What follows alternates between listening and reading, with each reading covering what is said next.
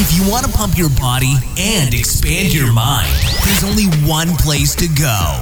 Mind Pump. Mind Pump with your hosts, Sal DiStefano, Adam Schafer, and Justin Andrews. You just found the world's #1 fitness, health, and entertainment podcast. This is Mind Pump, right? In today's episode, we talk about how Organifi scaled up to be a $100 million supplement company. Today, we talk to the CEO, May Stigler. Great episode, great interview. If you're into business or supplements, you're going to love this episode. By the way, this episode, of course, is brought to you by Organifi. Go check them out and get 20% off any of their products. Go to Organifi.com. That's ORGANIFI.com/MindPump. Use the code MindPump for 20% off. Also, we have a sale this month. It's called the At-Home Holiday Bundle. These are at-home workout programs that require very little equipment or no equipment. In this bundle, you get MAPS Anywhere, MAPS Suspension, MAPS Prime, and the No BS 6-pack formula. This would normally retail you over $330, but right now you can get all of them for only $99.99. So if you're interested or you want to learn more, just go to mapsdecember.com. All right, here comes the show. Welcome to the studio. And before we got on right now, I'm so glad we got these mics going because we didn't even realize it. We've been working together this long. I had no idea that you were at the very first event that you guys crossed paths. Potentially. Not potentially. She named so the name long of it. ago. Well, let's see. Okay, so this was it 11 years ago, Doug?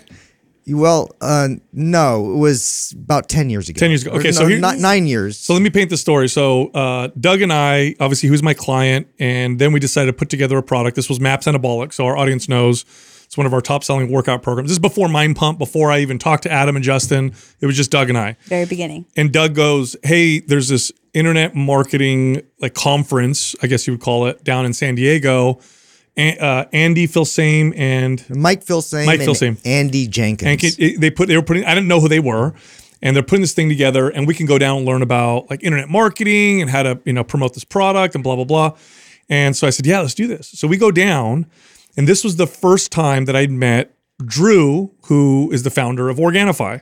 So I met him there because they used him as an example of really effective ways to sell products and communicate what you're doing through the internet space. So that's when I first met him. And you're saying you were there? Sal, Maybe? this is actually our origin story. You just didn't know. That's crazy. Wow. Yeah. So they brought me up on stage at one point. They used our landing page, and there was a picture of me, and I was trying to look all buffed or whatever. And I got up on stage. I don't know if you remember any of that. He looks like 30 years younger back Yeah, then. I'm It gonna was only say- 10 years ago. It was I'm 30 going to years say ago. it was unforgettable. Okay. It was so about 9 or 10 unforgettable. years ago. But yeah, I was working with Drew, the founder at the time, so I would have been there. Wow, How wild. that's That's so- our origin story now. That's Just so we're all clear. That That's is- a big deal. I mean, that's kind of crazy that we all have found each other like that now. I know.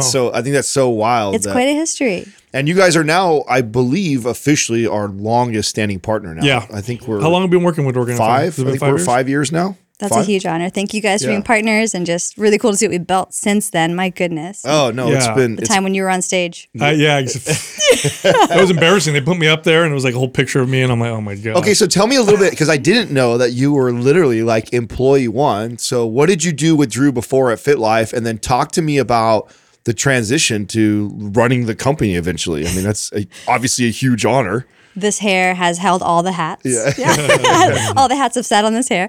No, it's actually a fun story because FitLife TV was the start and really how I met Drew. I was in the personal training industry and was working at Lululemon at the time. And Drew was living above the Lululemon downtown in San Diego. So he would come down into the Lululemon studio and he would be filming videos for YouTube, super early days. He had an HD flip cam and he'd be like, hey, can you guys shoot me doing these yoga moves? And we were like, who is this dude? What is going on? He actually came up to random people.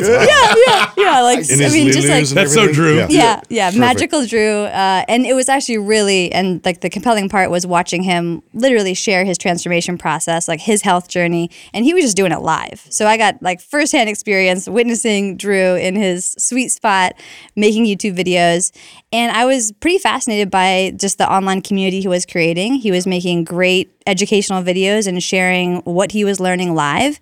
I was in the personal training industry, as I said, and there was this like limitation with training one-on-one where I knew there had to be a better way of connecting with more people and getting more into the, like, there's so much more to change than simply working out in the gym. It's a huge part. And again, talking to you guys is obviously ironic about this, but I knew there was probably a bigger conversation to have. And so I ended up staying in touch with Drew after he moved out of that apartment above Lululemon. And I reached out to him maybe a year later and was just curious what projects he was working on.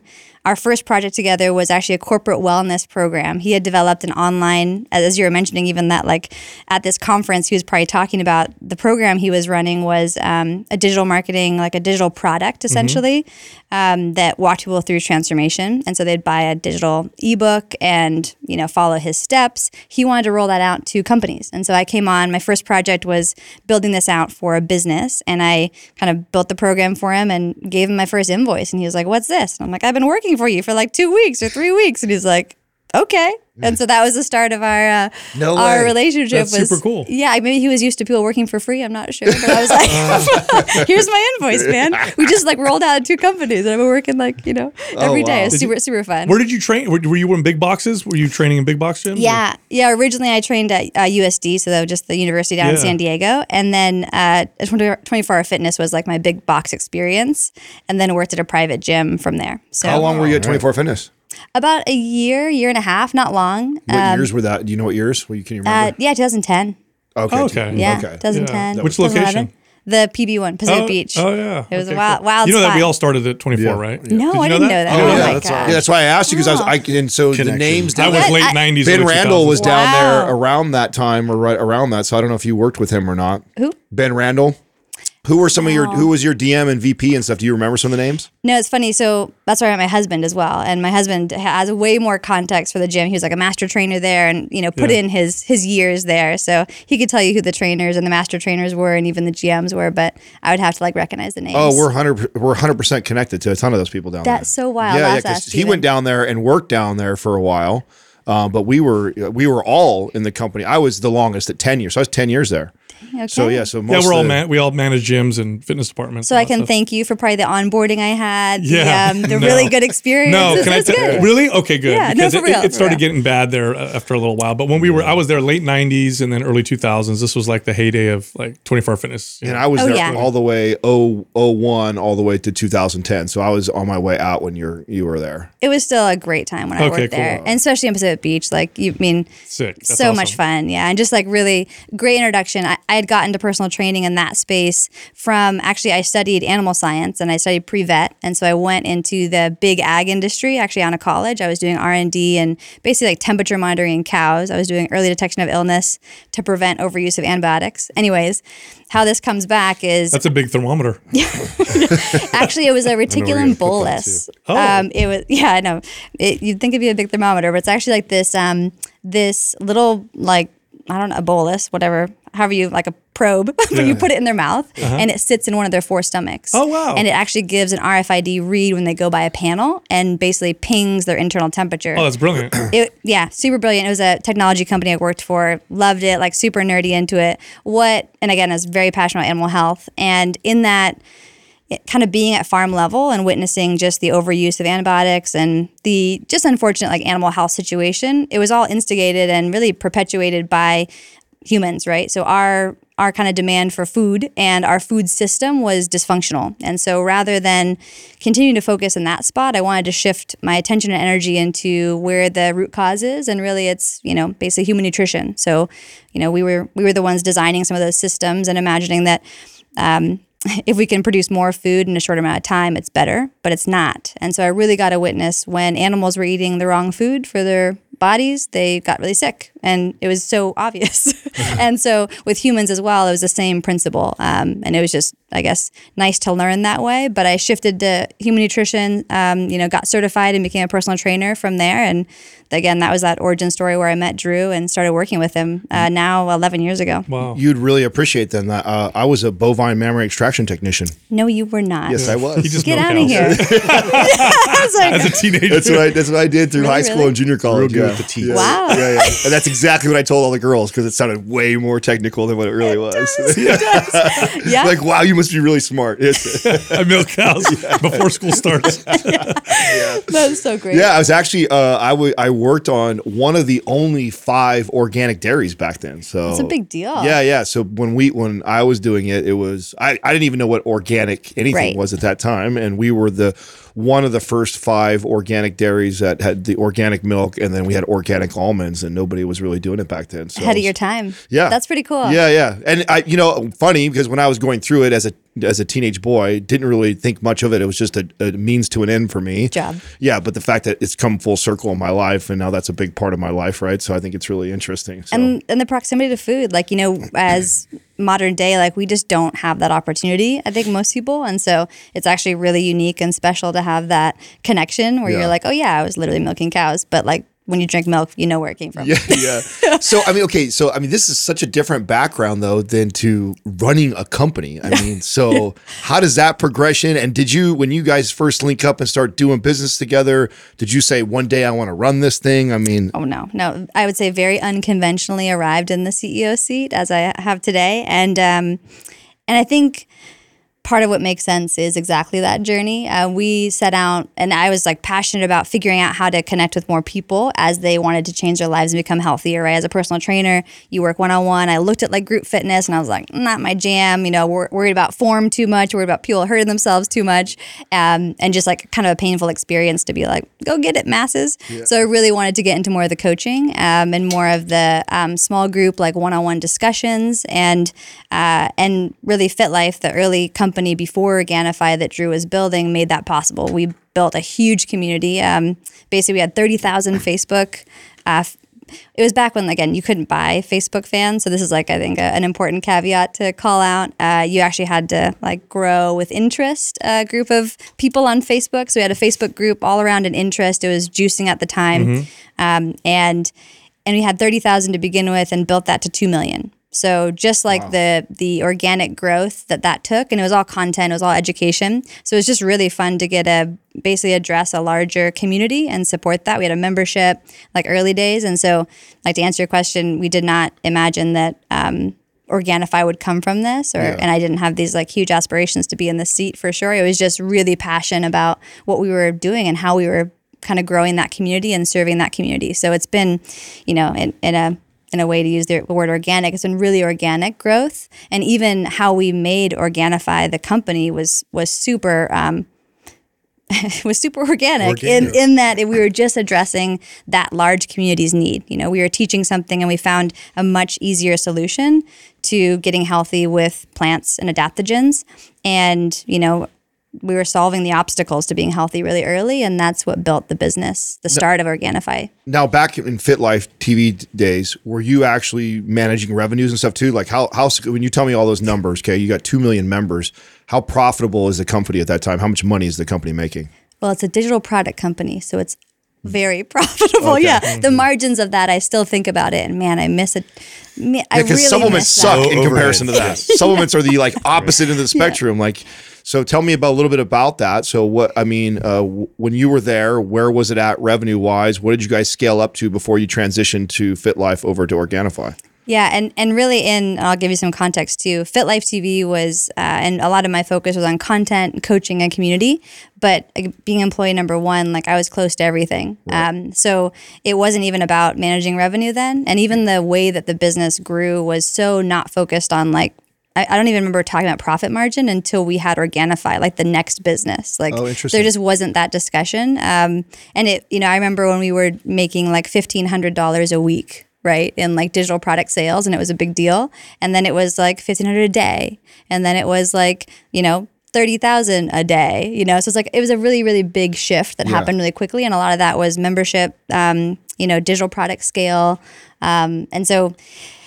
When we talked about the kind of, if we were like looked back at those two business models, what we were so benefited by was blending the two. So when we basically launched Organifi, we were essentially adding a supplement to a digital marketing company. So it was, I mean, a really nice pair. And in so many ways, it was the easy solution to what we were basically coaching people to do. Do you think that without, because what I'm hearing is that you probably had this incredible residual income coming in from the digital products, which now allows you to go out and, you know, figure things out in the supplement space. Do you think that the supplement company grows, the Organifi grows to what it is today, had you not had that base to support that through that process? So even more clearly, it was actually the number of customers that we had. So more than, and like we had a membership and some consistent, of course, digital product sales, but the membership was really the foundation of the business that gave it the stability to look at doing something else in addition to. Yeah. So, and really building that community of, you know,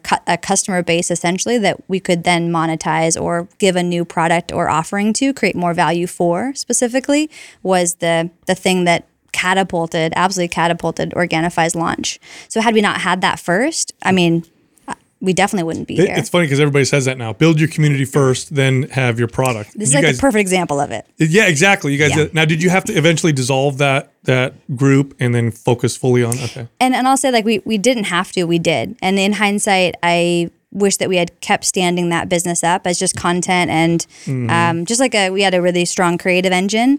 And, you know, the supplement business was really fast to grow, incredibly scalable, really strong subscription business that we built it on.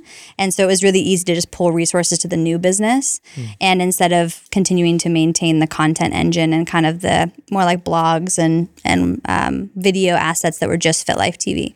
Now, how long did it take for you guys to go through the sourcing process of finding the right types of companies to work with and like who's putting out the best, you know, types of products that you guys could then put into formulations and creating products for Organifi? So our co-founder, Jamel Bedahar, happened to have experience in formulations and just like actually manufacturing. So for Drew and I, it was totally new. We were all digital. I was really familiar with like online coaching and, you know, membership management, community management, but nothing in physical products. That was like a whole new world for us. So when Jamel came in, this was something that he could actually just be really familiar with. He had done a couple other, like maybe I think it was like a sandals brand or something that he had launched on his own, very entrepreneurial, engineering mindset, like super operationally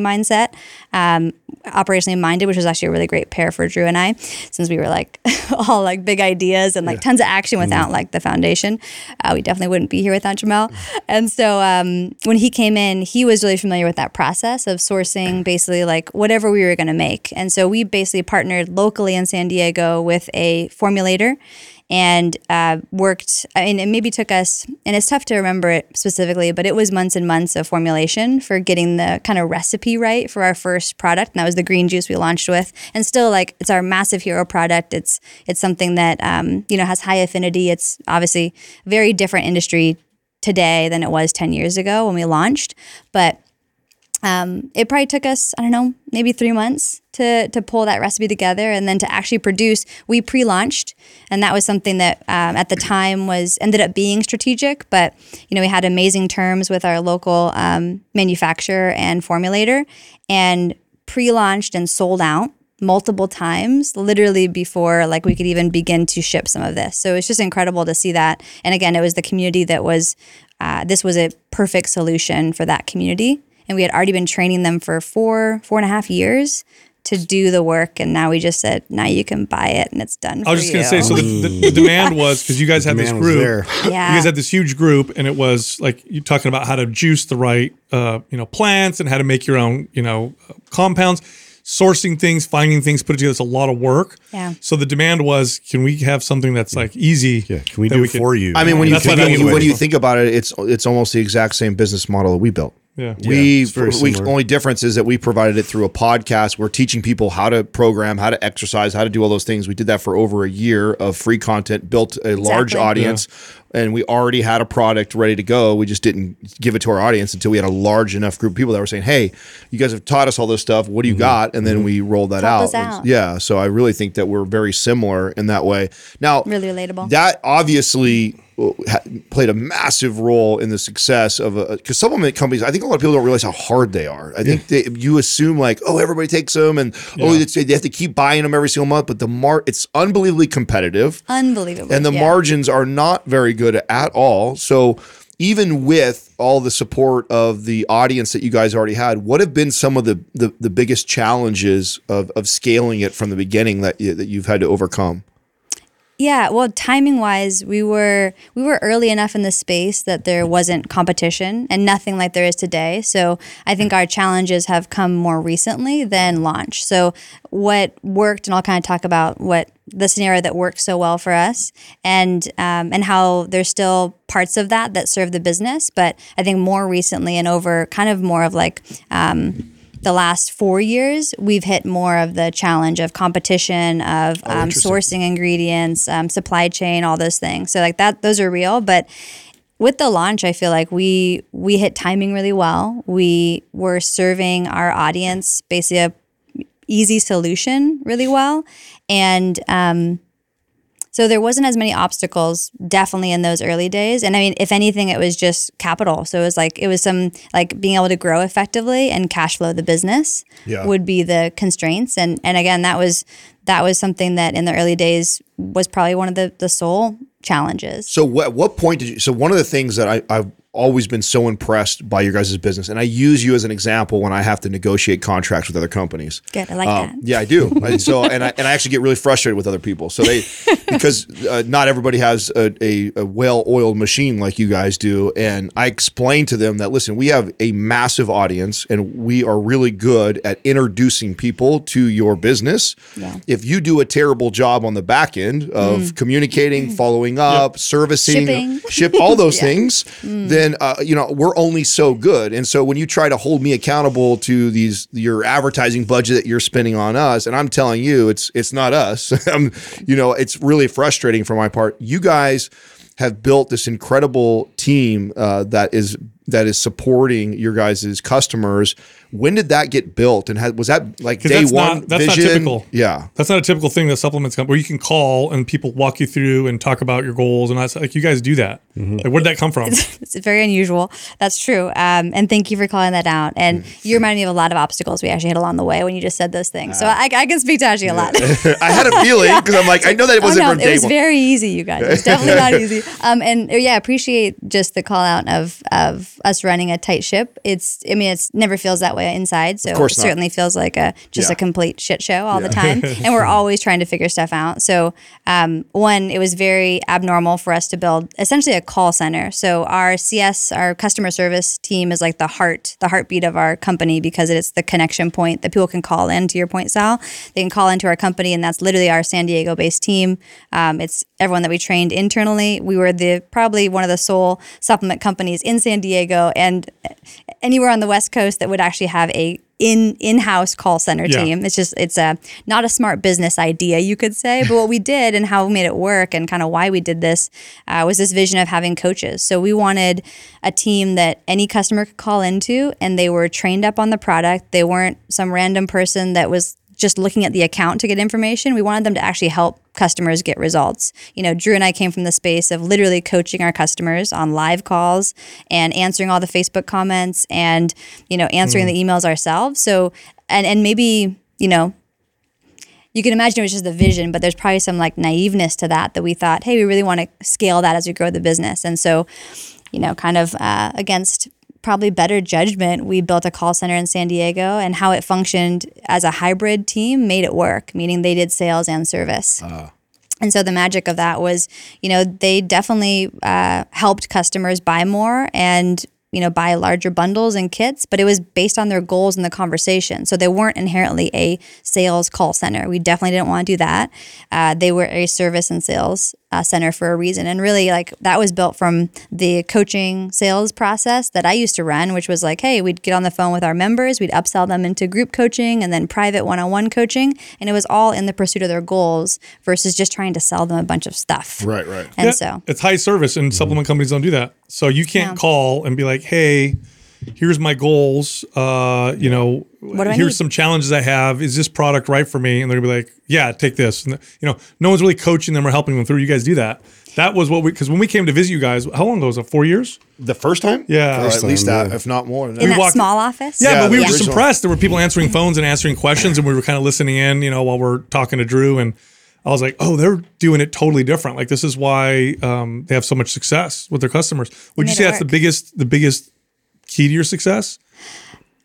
It's definitely an important one. Yes. I think the mentality of, like, again, coaching came from Fit Life TV and building kind of a coaching community and knowing that customers really believe in the education that, again, just like you guys, that you've built up so much that attracted them originally. So it's like the extension of that original, maybe, now maybe it's a sales letter that they watch on Facebook or something, right? Or an ad. But we need to have the extension of that to actually help them get the results that they've been in some ways promised. And I think it's that connect that really brings the integrity into the brand and what we're here to do. And I always feel like we're just starting. I'm like, oh man, we're just getting started at this. Like, we're just scratching the surface of what I see possible because my background's in coaching and What's possible. Yeah. And even at Fit Life, we had built like a certification program for people going through the coaching that then wanted to coach themselves. They wanted to actually do the coaching for other people. And so it's such a cool process to get a witness transformation in people.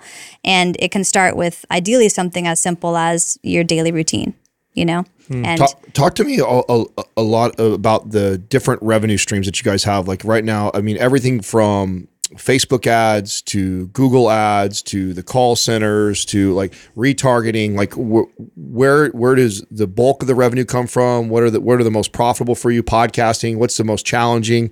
Tell me about those. Yeah. So our two strongest channels right now are partnerships, which includes you guys and like the sponsored podcasts we have. Additionally, would be like influence and what we call our collective program, which is more like social sponsorship.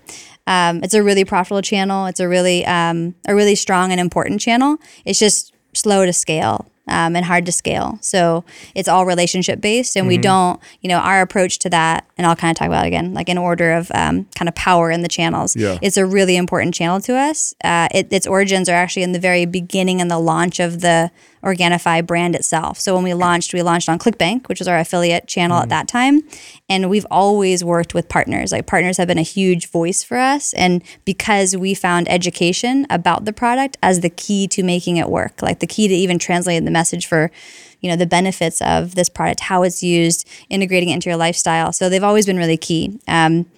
What we know, though, is we're not here to just say, hey, we want to work with anybody. So we really take care and time to partner with the right folks, like you guys, again, being a great example. And obviously our legacy together, so much time, 10 years, right? 11 years together, is proof of that. And so we're really importantly picky. We know we don't have a huge team. And so the time and attention in each relationship matters. Yeah. And we don't just want to say, let's get as many partners as possible. We've tried small versions of that and it never works. Going through agency or whatever, we do it ourselves. And so, so you guys still manage it. I know you do that with us. I didn't know if you still do that. So no outside partner with that. That's something that we don't do either, right? So I will not mess with a lot of mutual respect for that. Yeah, I think we value relationship the same way. I think that's a reason why we've had such a successful business relationship. Now, I believe you guys used to do a lot more podcasts, but have really narrowed it down. Is that true? Like, what's the peak you had, and then what have you narrowed down to? I mean, in count, no. But we went through that phase of, and again, that was probably one of the times we were trying, hey, let's do a little bit higher scale and see what happens. We might have been leveraging, like, trying on an agency, but we just saw that erode. So we've always been, again, really relationship driven. ClickBank, like a version of that, and our affiliate platform was, maybe 30% of the business when we launched in the first couple of years, like a huge part of the business engine. And it's much less now. And so our channel portfolio, you could say, is much more balanced. And so I'll talk about the others as well. And so partnerships, again, huge, strong profit contribution, huge just channel in the business and important, not going to scale overnight. And we know that. So there's limitations to it. And by design, we want to, in some ways, keep growing it the way that we are. Amazon remains like a really strong channel for us as well, and it represents around 20 to 30% of the business. Oh, wow. And we keep it that way by design as well. And it's a profitable channel. We've made it really efficient over the years. We work with a really strong partner there, and over the years have considered bringing it internal. And again, they always, whenever we kind of audit it, they're doing a way better job than we would. So we keep it that way. And What exactly do they do for you? Are they the ones so you basically outsource them and they're helping you with the rankings and all of it? Yeah, they manage our basically Organifi account on there, Okay. and it's also it does require some redundant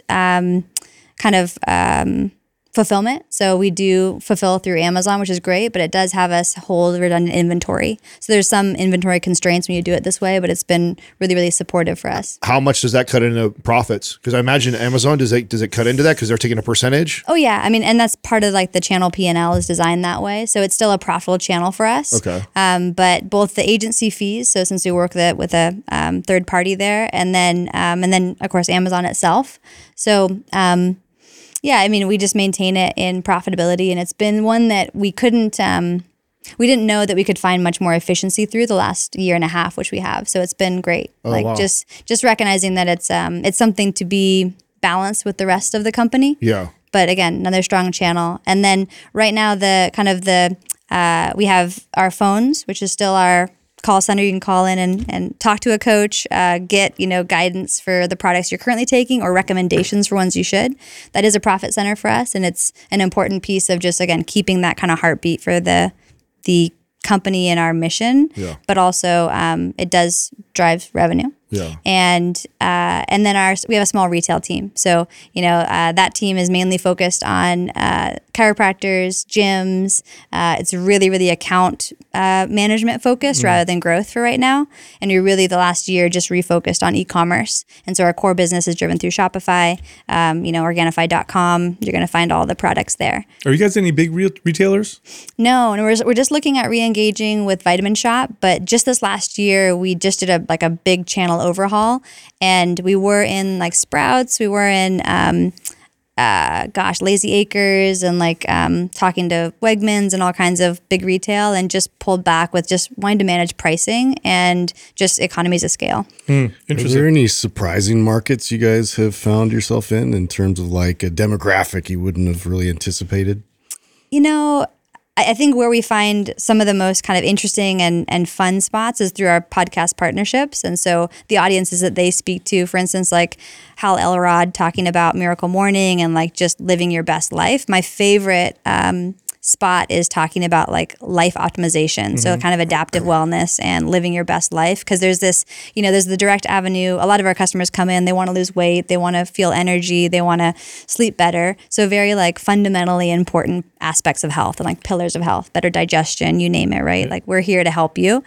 But then there's the part where like, what if you have great understanding of your general wellness, and you actually want to look at how good you could feel, and it's more like life optimizing, and those are like some of the most fun. I think there's also like the kind of quality concerned, quality aware, educated athletes that is really interesting, and that's just a space that I'm very interested in as well and enjoy. So those I was are two. wondering if performance or like, in terms of like maybe even more higher on the bodybuilding and like kind of the gym bro sector, if like they've even got any interest more into like higher quality, We brought like some over. organic. I mean, Yeah, I was like, that's what I was gonna say. Are we making an impact? Is my question. About 45% of our audience, our customer base, guys. right. Okay, we got work to do still. You want to know what's funny, mate? Along those lines, when we first met, the very first time we all sat down in the same room before this is when Mind Pump became a concept. We talked for 4 hours, and there were a lot of topics that came up, and it was like the synergy was there. One of the main topics was the supplement space, and we had all talked about, and this was something we had all thought about independently. So it was great to all meet and talk about this. At the time, the supplement space was like hardcore divided. Yeah, bodybuilding, muscle building, fat burning, everything looks like a chemical. In fact, we want our bottles to look like labs. Explosive. Yeah, and they'll have pictures of beakers and stuff on it. And then there was like this hippie, crunchy wellness, like it's got to look like Smells bad. Yeah, Looks bad. grass Tastes is- bad. Yeah. And we were like, man, they need to cross these over. There's so much crossover because these people definitely can benefit from the values that these people are bringing, and vice versa.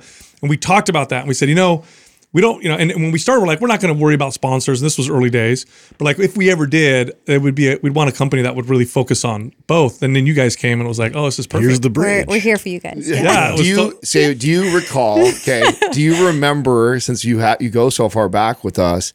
Do you recall at what point you guys realized, oh, these three dummies talking on a podcast are going to be really good for us? Do you remember? So it was last week, how that came about? Yeah, were you a part of that? Or Yeah, I mean, the partnerships were always a really big deal, and for me in particular, because I was basically a community manager, program manager. Well, again, wore all the hats originally, but a lot of our original customers became ambassadors. And so they wanted to promote the brand when we launched Organifi because they were avid fans, like all about it. They were so like they felt like they were launching a product because they'd been part of our community for 4 years, right? Cool. It's like, imagine me this moment for Peak Power, right? Yeah. Like huge deal. And so they were wanting to be ambassadors and promoters. So our early day like influence and partnership program was also made of our customers. And so I was heavily involved in that, helping them kind of get equipped with either like coupon codes or like whatever way to help promote our Organifi brand when it was launched. And as we started bringing on real partners and folks like you guys, which had way more influence and ability to kind of spread this message and alignment, it was a big part of the conversation for sure, and something that was important to me. And what I knew is so much of the conversation originally and the mission that Drew and I were talking about had to do with the combination of eating amazing food and taking care of your body and movement and workouts and nutrition. And like, so those things really combined well. And without the two, like you miss half of it. Yeah, because you guys started working with us when we were way less refined. I mean, that was when that was the beginning. Well, can we just say, like, were we ever refined? Like, I feel like there's some contrast trying to be given, but I don't see it. I mean, we had no idea what we were doing. You might have felt that way, but I remember coming into you guys' place the first time, and I thought you guys were already running a well-oiled machine. But I think that makes me feel so good. Yeah, it should, right? I mean, I think we walked in there and we were all inspired, like as far as, tightening up what we were doing. Because I think that there's a lot of, still to this day, I would love to have somewhat of a call center. I'm scared to death of trying to build that. It just seems so challenging to me to try and do, and risky, right? So the thing that we think about is like, okay, we already are generating all these leads and people that are converting into customers already. If I pay for 5 or 6 people to get on a phone, like how much more revenue are they going to drive? Are they going to drive enough revenue to support their pay and potentially scale? And then how good are they going to be at that? And then the training process, to me, that seems like such a monster. Daunting. Yeah. Yeah. It definitely was a whole department. So from the very beginning, it was a customer service department that did sales and had basically definitely goals and I'd say like model it out, right? So what does it have to be? And then that's the call center goal to make sense. And you'd back out the salaries, you'd back out the commissions, you'd back out the operational costs. And I think we were, again, like young enough, green enough to not originally do that and just make it work. So now if I look back, I'd be like, oh, let's just model it out. And that's the role KPIs and the, OKRs for the department. And like, let's get into the operations of it. It sounds cool. But back then I was like, is there a book on this? And we got great advice. Like early days, we got, good direction that we happened to action. And I think, again, I definitely can't credit anyone in particular on our team, like Drew or I, or anyone in the small group, we were like getting things going for the call center idea. So I'm sure someone gave it to us as saying, hey, you guys should do this. And we're like, yeah, cool. Sounds good. Let's do it. And so we did. Wow. And it was like first hire, second hire, third hire, this is working. And it was just like, oh, it's generating revenue. And so definitely if you guys are considering it, like happy to walk through how we did it. Yeah, I would love to pick your brain a little bit on that. Yeah. It already makes me feel good about hearing how you kind of started because we're kind of transitioning that way right now. Sal is training the customer service team to be better sales oriented right now. So they were for so long, customer service, that's what, like you guys, that's what all we wanted. Now it's like, okay, you guys, there's people that are like literally asking buying questions and we're not recommending. Well, anything. Really we could be a little bit better at and really what it boils down to is we have so much free content that we've created, thousands of episodes and YouTube videos and clips and blogs and white papers. Clips. Yeah, and then we have products that we literally created to make it easy for our listeners to, okay, I want to follow one of your workouts. I know I've listened to the episodes. I don't want to put it together myself. Do you have something?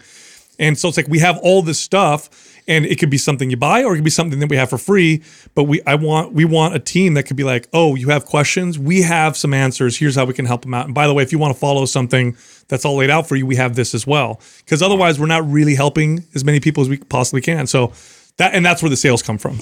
And I think it's all the same thing. So I think it's agree. really easy to also hopefully see the connection between sales and service and know that like as you are supporting your customer base, there's inherently going to be sales. And so like we just made it always hybrid and didn't say they were different. Meaning like as you're guiding someone through a conversation, and while we definitely tracked like for performance for the reps, they were always coaches. So like if you're a great coach, your customers that call in are coming back and they're ordering again because you've coached them well, and they're ordering the right things, which is typically more than one product. So like, that's how you can add in. I'm so glad you said that, because something we value in our business a lot is our customers, right? When someone becomes a customer, so they're usually a listener first, and they become a customer, they come back and get, they get one program, they come back and get 2, 3, 4, 5 programs.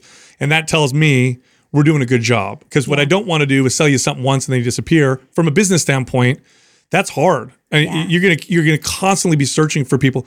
You guys have a pretty damn high like return rate. In other words, people come back and get more and more, right? This is like a big deal. Yeah, repurchase rate is huge and something that we manage by for sure and stay focused on. We were just at an offsite Monday and Tuesday, and we were talking about our just repurchase rate as a sign of like basically our customer health. Like, are they enrolled in what they originally were enrolled in, right? Is it 60-day repurchase rate, 90-day, 180-day? Like, of course, that backs into LTV, but all that should be indicative of customers still believing in your products, doing them the good that you originally educated them that it would. And again, that call center can be the thing that, again, we're like, there's a call center pitch, by the way. You can sign up over here. Call center 1-800. So they really do help bridge that gap. And even being able to get on the phone and talk about, hey, even like you said, our best customers do X, Y, and Z. In the initial conversation from, purchase one, if a customer calls in, they could actually hear about that. Hey, in a month or two, you're likely going to want to do X, Y, and Z. Our most successful community members do this. And you can do it now or call back in whenever you're ready. So like just helping them beyond that. It's kind of like from the business perspective, it's an ideal customer journey. But literally from the customer's perspective, it's the path to best results.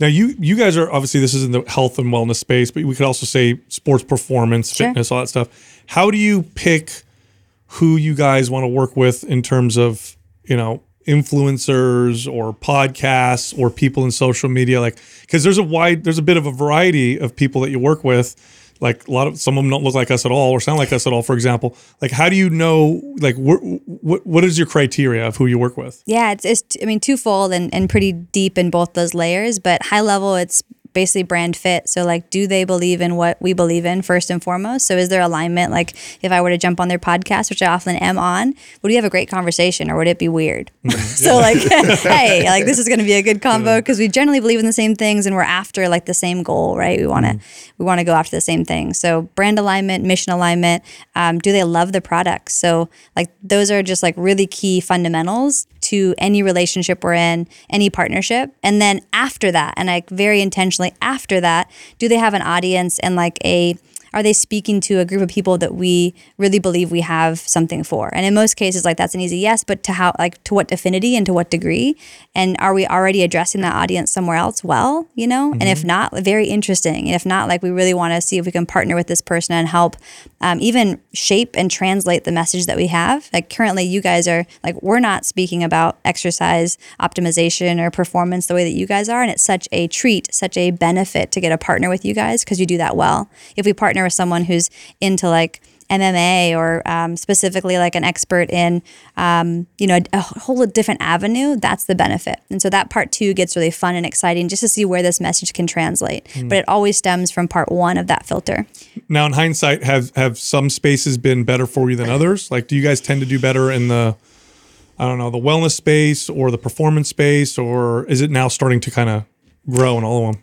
Yeah, originally I think we saw a lot in the entrepreneurial space, mainly because our message was like very much from Drew, who was like, hey, I want to be someone who can bring, my mission, my purpose to life, and I'm going to live my best life in doing that. I'm going to optimize my health doing that. So I think we've seen a lot of transition in the core audience that we had great affinity for. Our customer base, though, was, 50 to 70-year-old women who really aspired to learn how to treat their bodies right and be healthy like Drew was demonstrating. So we had this like really interesting blend of customer base that's like, maybe moms and folks that aren't necessarily making their own businesses, but then where Drew would do talks and, share his product was a lot of entrepreneurs and like life optimizers, kind of early day, biohackers and stuff. Before that even existed or whatever. Yeah, before that even existed, exactly. So really early days, and we've always been pretty diversified. Our core brand like messaging, I think my only concern is that it's like right now too vanilla, in that we used to be way more like edgy and articulated. And so we're getting back to those roots, and importantly, seeing the kind of diverse fit across the partners. So I wouldn't say that it's like a huge standout. So I think in general, because of our more like general messaging, our wellness message fits great with like people that overall want to have holistic wellness right now and holistic health. And they're looking at more like general health for sure. But I'm excited to see where it goes from there. I think there's so many really exciting avenues that are much more specific. How's the supplement space evolving? Because it changes all the time. I've been following it since I was a kid, and it just continues to morph and grow and change. Or is it? How is it different now than it was before? And do you see any changes on the horizon? Yeah, much more regulated. It will continue to be. So, when we first started 10 years ago, it's nothing like it is today. And I'm also fascinated by it. I think there's so much exciting change to have happen, but most kind of, I think, prominently higher regulation, regulatory bodies coming in and lots more claims and just things being controlled. And I think there's a huge positive to that. One, it shakes out the riffraff. It shakes out a lot of the trash that's in the marketplace right now and helps consumers make better choices for sure. And it also helps raise quality standards across the board. So there's a lot of benefit. And I think, in the future, I'd love to be more involved in this space, just to have ideally some influence and to support basically like quality standards cascading all the way to the farms and all the way like through the process of building a formulation and bringing it to market, and to really help consumers. I think right now there's so much media, I would say, around quality standards without truly helping people make sense of it. An example of that would be CFAs, right? Certificates of analysis being like a big craze that people are saying, hey, you should go look at these quality standards of the brands that you use. I love that. But very, very few people are helping individuals actually interpret the CFAs. Nobody knows. I mean, obviously we know, but no customers know. And the challenge is, I think it's information without guidance. It kind of reminds me of when you go get lab work done and like you have to jump on the phone with your doctor to talk through it. Like no one's jumping on the phone with their supplement person and being like, hey, can we talk through this CFA that you just sent me? Because I don't know what I'm looking at. Idea. And so what I'm excited about, what I see coming is outside of just now awareness, like lots of over information and awareness, I'm excited about individuals becoming more empowered and equipped with basically the ability to disseminate that information, individualize their needs and wants, and not just be overwhelmed by the influx of opportunities to buy trash. Yeah, this is so fascinating to me because they've been trying to because you said regulated, okay? Yeah. Regulated, oftentimes people think means a government body regulating an entire space, right? So, and this is a conversation I've had many, many times with people in our space where we don't want supplements to be regulated that way, because then you're not going to be able to have like almost any products. They're going to be super expensive. Plus, we know the regulatory bodies, right, somewhat corrupt, and the like pharma people move over to the FDA and vice versa. And then not our favorite folks. Yeah, not really cool, right? So this is all kind of like market-based regulation. These are third-party companies, and they're seeing market demand for better quality. So this is all consumer driven. In other words, you want a product and you're like, I would like to know if this has glyphosate residues or if it's organic or if this is, fair trade or whatever, right? These are companies that exist that's their job. And if they do a bad job, which is different than a government agency does a bad job, they get more money the following year. If these agencies do a bad job, they're gone. And another third party will have to come in and do a better job. So when you're talking about that's getting more regulated, there's more of these third party certifications and regulatory bodies that are entering the market because consumers are more educated. Yeah, and that is actually a great differentiation. The consumer regulatory kind of supported is great, and that's like what we want to see more of, and it helps differentiate the brands amongst each other. Like what's so core and important to Organifi is that this basically third-party certification, something that I think is still helpful to talk about, to have consumers understand what to look for on labels, and just like breaking down labels for people is beneficial. On the other side, and like the FDA and like all the other regulatory, we definitely have to deal with a lot and be sensitive to.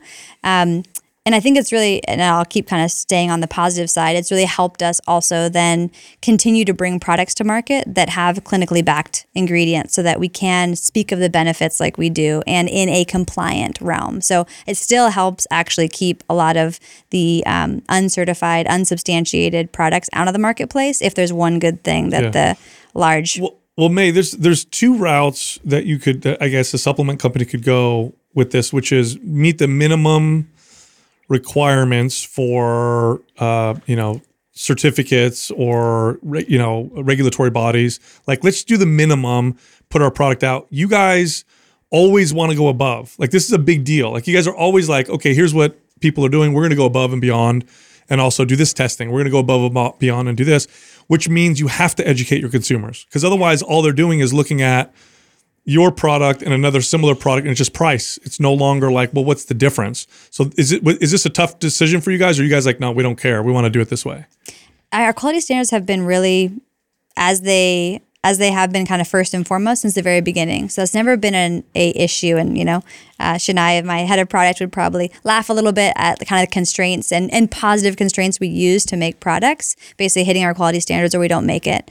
And so it hasn't necessarily been something that makes business harder. We've questioned. No, I mean, it makes it what it is. It makes it, aligned with the purpose. And it came from, and I'll kind of give the origin story for this. It came from when we were making juice recipes. We always said, like, it was back when organic wasn't a big deal, like we were talking about earlier. It wasn't a big thing like it is now. And we always said, hey, buy organic vegetables because you're going to be juicing and, in consuming it in concentration. So like, just have good quality whenever you can, try to prioritize organic. And so when we made our first product at Organifi, we said, hey, we're definitely certifying everything as organic because we've been talking about that for 4 years. And from there, we've just added on certifications that help us know that as we take the products every day too, like and my parents take it, my family takes it, that I can feel good about consuming this daily. Like, if anything, we're the lab rats of Organifi because we've been taking it for 7 years and continue to. So as we now can, make new products, we just maintain the quality standards of kind of our best possible, shoring up any concern we would have. Our third-party testing helps us verify that we continue to get highly sourced, great quality raw materials and ingredients, and that we don't have the same questions that our consumers have. I think the point you're making, Sal, is in regards to like the margins, which I'm curious, May, what would you say is bad margins, good margins, excellent margins in the supplement space?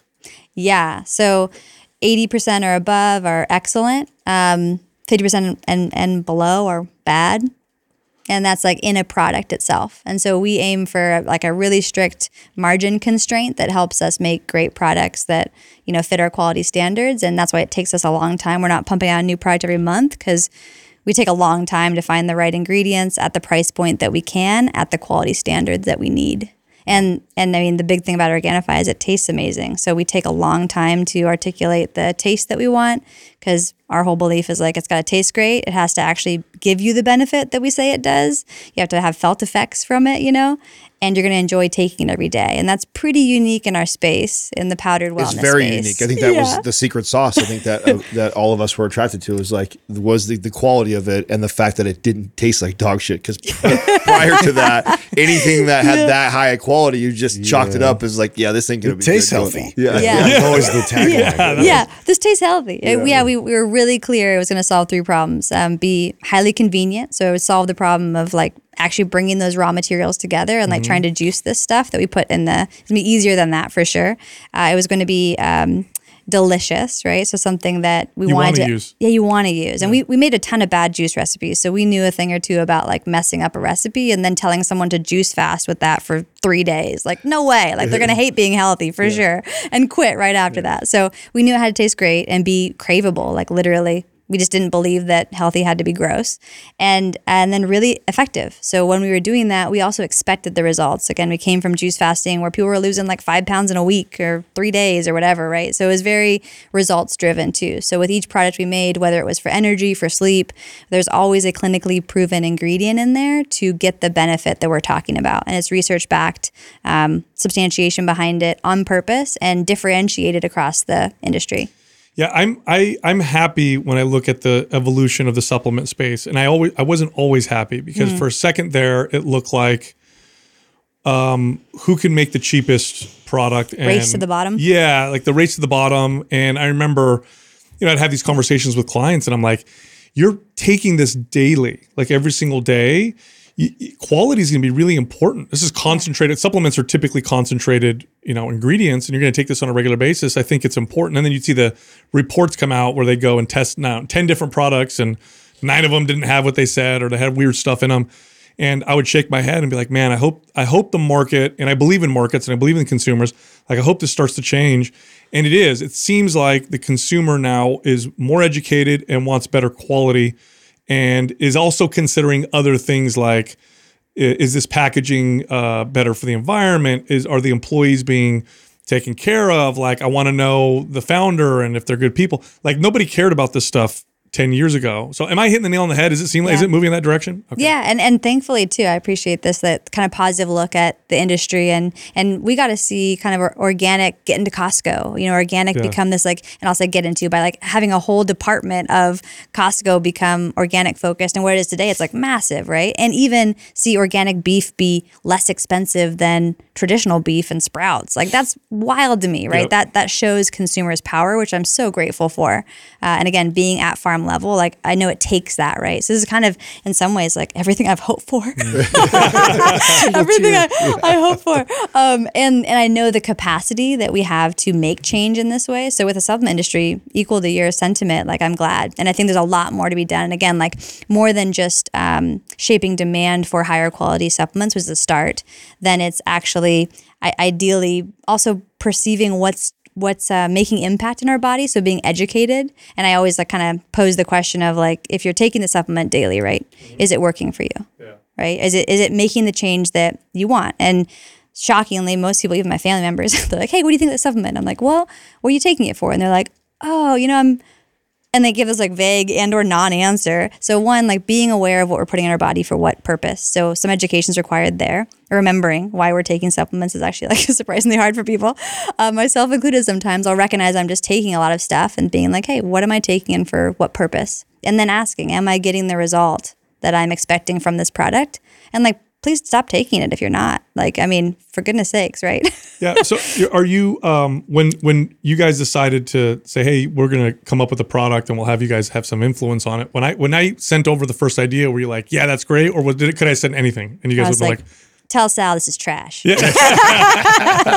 No, I mean, the beauty of like the partnership and the collaboration, even the opportunity to collaborate with you guys, is we knew what at least you guys saw needed in the industry was going to be from your perfect perspective. So I think your original concept was on the right path and exactly kind of the direction we probably assumed you were going to go, which is exciting. Oh, cool. And then to be able to collaborate and say, hey, how do we make it even better? Partner up with Shania, our head of product, and really figure out like with that intention of how you want people to feel when they take this product and the benefit you want from it, how do we make it happen, right? Yeah, and what's the best blend? Exactly, because I was in a position where I'd have to like make my own. These guys know. I'd get my own stuff and make my own disgusting tasting whatever, because I couldn't really find something that, that I would take that would give me energy and pep and, vitality, make me feel like I could take it before a podcast, before a workout. Yeah. That wasn't also like, because a lot of them out there is like super stimmed out, or they just don't meet those organic, glyphosate residue free type of standards. So I'm like, oh, why doesn't anything like that exist? So I'm just so glad that you guys let him do it, so he finally shut up about starting a supplement company. We actually did it for these two, not you. He's been bugging us for a while. Like, Yeah, thank God Organifi is going to let you make your product. It was actually the phone call from Adam that convinced us. Please. Like, listen, this guy make I don't want to hire anybody else. No, I think it's a really cool opportunity, and something like that's where again, testament to the alignment here with our companies and our brands is that's how we made the formulations too. It was like, hey, I was mixing, I was combining my stack of supplements before we had Organifi, and when we were, just speaking about juice fasting and whatever 10 years ago, I was combining berberine, I was combining turmeric, I was combining, I think it was like I had like 3 or 4 other parts to this stack that I would take for like cognition and brain health and all this stuff. And I mean, those were early days where we were just trying to make it work outside of actually having our own. So in some ways, Organifi is like that for us all the time, which is like, oh, we have this idea, we see this opportunity, this is something I'm doing in like a really crappy homemade way. Like, what if we made it great? What if we actually solved kind of this need out there for other people? And you have this like fun opportunity to connect with a huge audience. This is what you're find. I'm going to predict the future. You're going to find that as you launch this product, you have so much connection with your audience that obviously you talk about a lot, but you get to find that you solved other people's problems that you also had. Yeah. Which is such a fun opportunity. Cool. It's connection ultimately, right? It's saying, ooh, I agree. I wanted something right here, and here it is. Totally. Love so it. cool. Yeah. Well, this has been great. Fantastic. Yeah, we appreciate you guys. Thank you so much. This is, again, total treat to get to be in person with you guys and just to say thank you and congrats on the launch. Always good seeing you. And and talking to you, it's obvious why you guys do so well. So That's very kind. Thank you. Thanks You guys for too. Thank you for listening to Mind Pump. If your goal is to build and shape your body, dramatically improve your health and energy, and maximize your overall performance, check out our discounted RGB Super Bundle at mindpumpmedia.com. The RGB Super Bundle includes MAPS Anabolic, MAPS Performance, and MAPS Aesthetic. 9 months of phased expert exercise programming designed by Sal, Adam, and Justin to systematically transform the way your body looks, feels, and performs. With detailed workout blueprints and over 200 videos, the RGB Super Bundle is like having Sal, Adam, and Justin as your own personal trainers, but at a fraction of the price. The RGB Super Bundle has a full 30-day money-back guarantee, and you can get it now plus other valuable free resources at mindpumpmedia.com. If you enjoy this show, please share the love by leaving us a 5-star rating and review on iTunes and by introducing Mind Pump to your friends and family. We thank you for your support, and until next time, this is Mind Pump.